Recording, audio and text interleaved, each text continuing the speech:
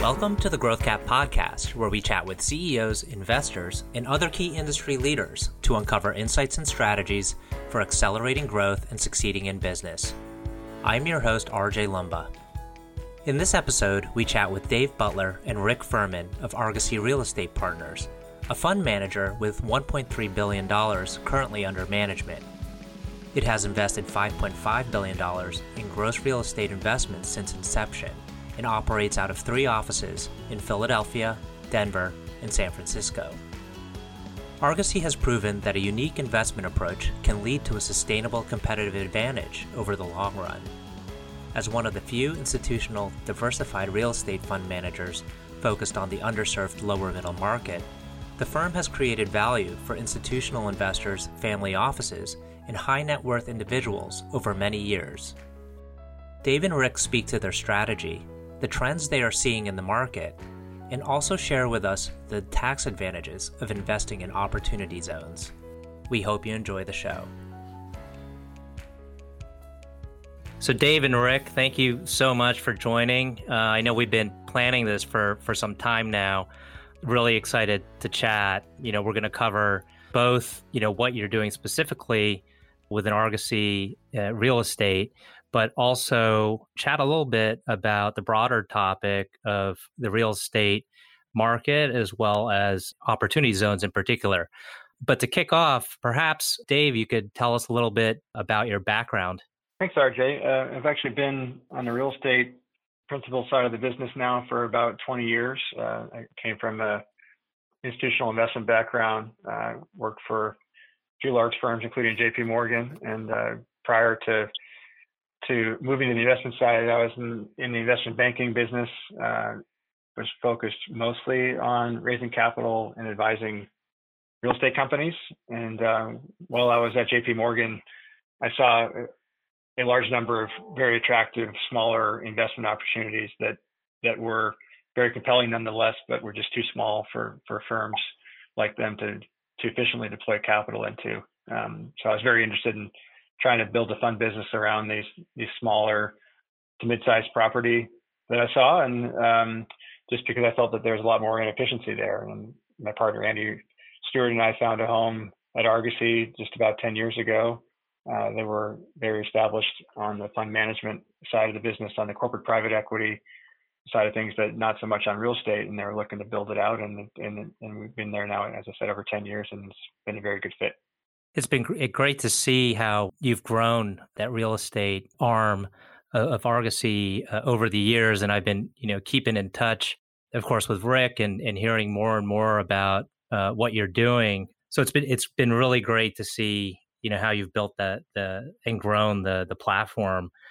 You've kind of produced a consistent track record, over time. Can you share with us a little bit more about the platform, and in particular, the real estate group?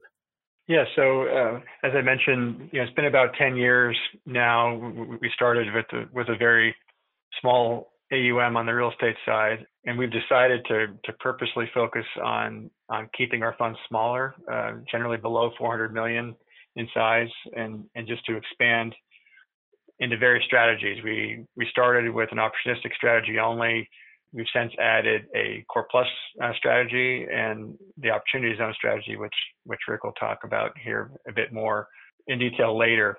But by staying small, we're staying in the lower middle market, which we like. And there's been a very pronounced trend towards larger funds in the market. The average closed fund last year in real estate was nearly $1 billion, and there's a very small number of firms that are increasingly raising a bigger chunk of the capital. So it's being generally concentrated into fewer players and bigger funds. So we don't really mind that because we've still been able to raise capital while the big guys are all competing against each other for a smaller number of deals. But our model is that we are a diversified allocator fund. So we invest in various asset classes, including multifamily and office, retail, lodging, and residential land. We focus on the top 35 markets in the U.S. At any one time, we're focused on about 10 to 15 of those.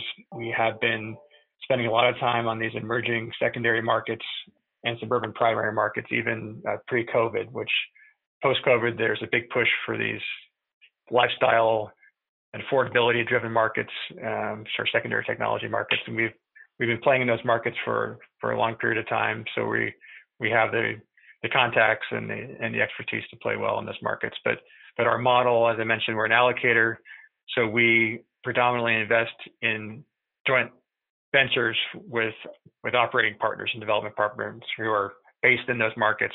They run the projects day to day, but we have the ultimate decision control as the 51 to say 90% owner of the property. And you touched on this a little bit, but what's on everyone's mind now is how the pandemic is going to impact real estate going forward. Is this something we could touch on a little bit? Do you have some kind of insights into how kind of you foresee the market trending? Yeah, post-pandemic, it really depends on the asset class. So we have historically spent a lot of time on the lodging asset class, which has been hit the hardest by far out of all of them. And I'd say retail is probably the second most hit, followed by office. So as long as you have capital and are patient and can find those opportunities, we think over the next year or two, there's going to be some very interesting opportunities coming out of COVID. But as I mentioned earlier, kind of the rotation out of the larger top cities, very, very urban environments, and the move to more affordability driven and lifestyle and lower tax rate states. You're seeing kind of the move of a lot of people from New York into Florida and from California into nearby lower tax rate states. We think that's a trend that started pre-COVID and is just going to continue going forward here. Yeah, it's interesting, even just anecdotally, and this is completely separate, but on the residential side, we're seeing property values surprisingly go up, even around where I live in Princeton, where it seemed almost over a decade or even 2 decades, real estate prices, residential real estate values had stayed flat, and all of a sudden we're starting to see movement. So it's really, and that's because of the move out of urban, the folks moving out of urban areas towards the suburbs. So maybe, switching gears a little bit, excited to learn more about opportunity zones. It's something that, I know Rick and I have chatted about in the past, and, our audience will be keen to learn about this topic as well, because it is there are kind of dual or maybe even, multiple advantages in investing in opportunity zones. So would love to switch gears here and talk a little bit more about opportunity zones and why folks, maybe in particular family offices, should be keen on learning about this strategy. Yeah, sure. RJ, maybe many folks may already be familiar with opportunity zones, but maybe I'll just start with a very high level overview of what it is and go from there. But, the qualified opportunity zones were really created as part of the Tax Cuts and Jobs Act of 2017, which was really a bipartisan effort to spur investment and growth in low-income areas. There's roughly 8,700 zones throughout the country. Each one was selected by the governor of each state that met certain low-income requirements. And at a very high level, there's basically 3 federal tax benefits that you get when you invest in a qualified opportunity zone. The first one is a deferral. So let's just say, RJ, you sold your Apple stock. Hopefully you own a bunch of Apple stock right now. You sell it today. You've got a big capital gain. Typically, you would have to pay the tax liability on that gain on your 2020 tax return. If you roll the proceeds into a qualified opportunity zone business, then you would not have to pay the tax liability on that until 2026, end of 2026, actually fill the form out in 2027. So that's obviously a big benefit. You get to keep those dollars that you'd otherwise pay to the IRS and invest and hopefully get a return on that investment. The second investment or benefit is effectively you would get a step up in basis on that investment that you sold and realized a capital gain of anywhere between 10 and 15% when the tax becomes due in 2026. So effectively, that means you pay 10 to 15% less than you otherwise would if you paid your gains today. And then the last benefit, which is the one that gets a lot of people pretty excited, is the new investment that you make in a qualified opportunity zone. So long as you hold it for 10 years, you would not pay any capital gains when you sold the investment. So you get a 100% step up. The entire capital gains is fully excluded. There's also additional state tax benefits for those states that are conforming. However, these federal tax benefits are pretty accretive to after-tax returns just on their own. We've underwritten a lot of projects over the past couple of years, probably a couple hundred, and we're generally finding that the federal tax benefits alone typically increase your after-tax IRR by about 600 basis points over a 10-year hold period. So pretty impressive returns.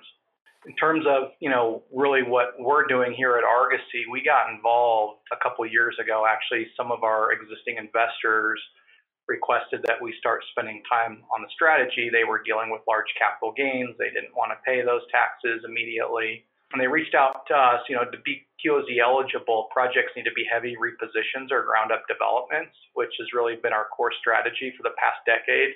So we were already doing this, just not necessarily in opportunity zones.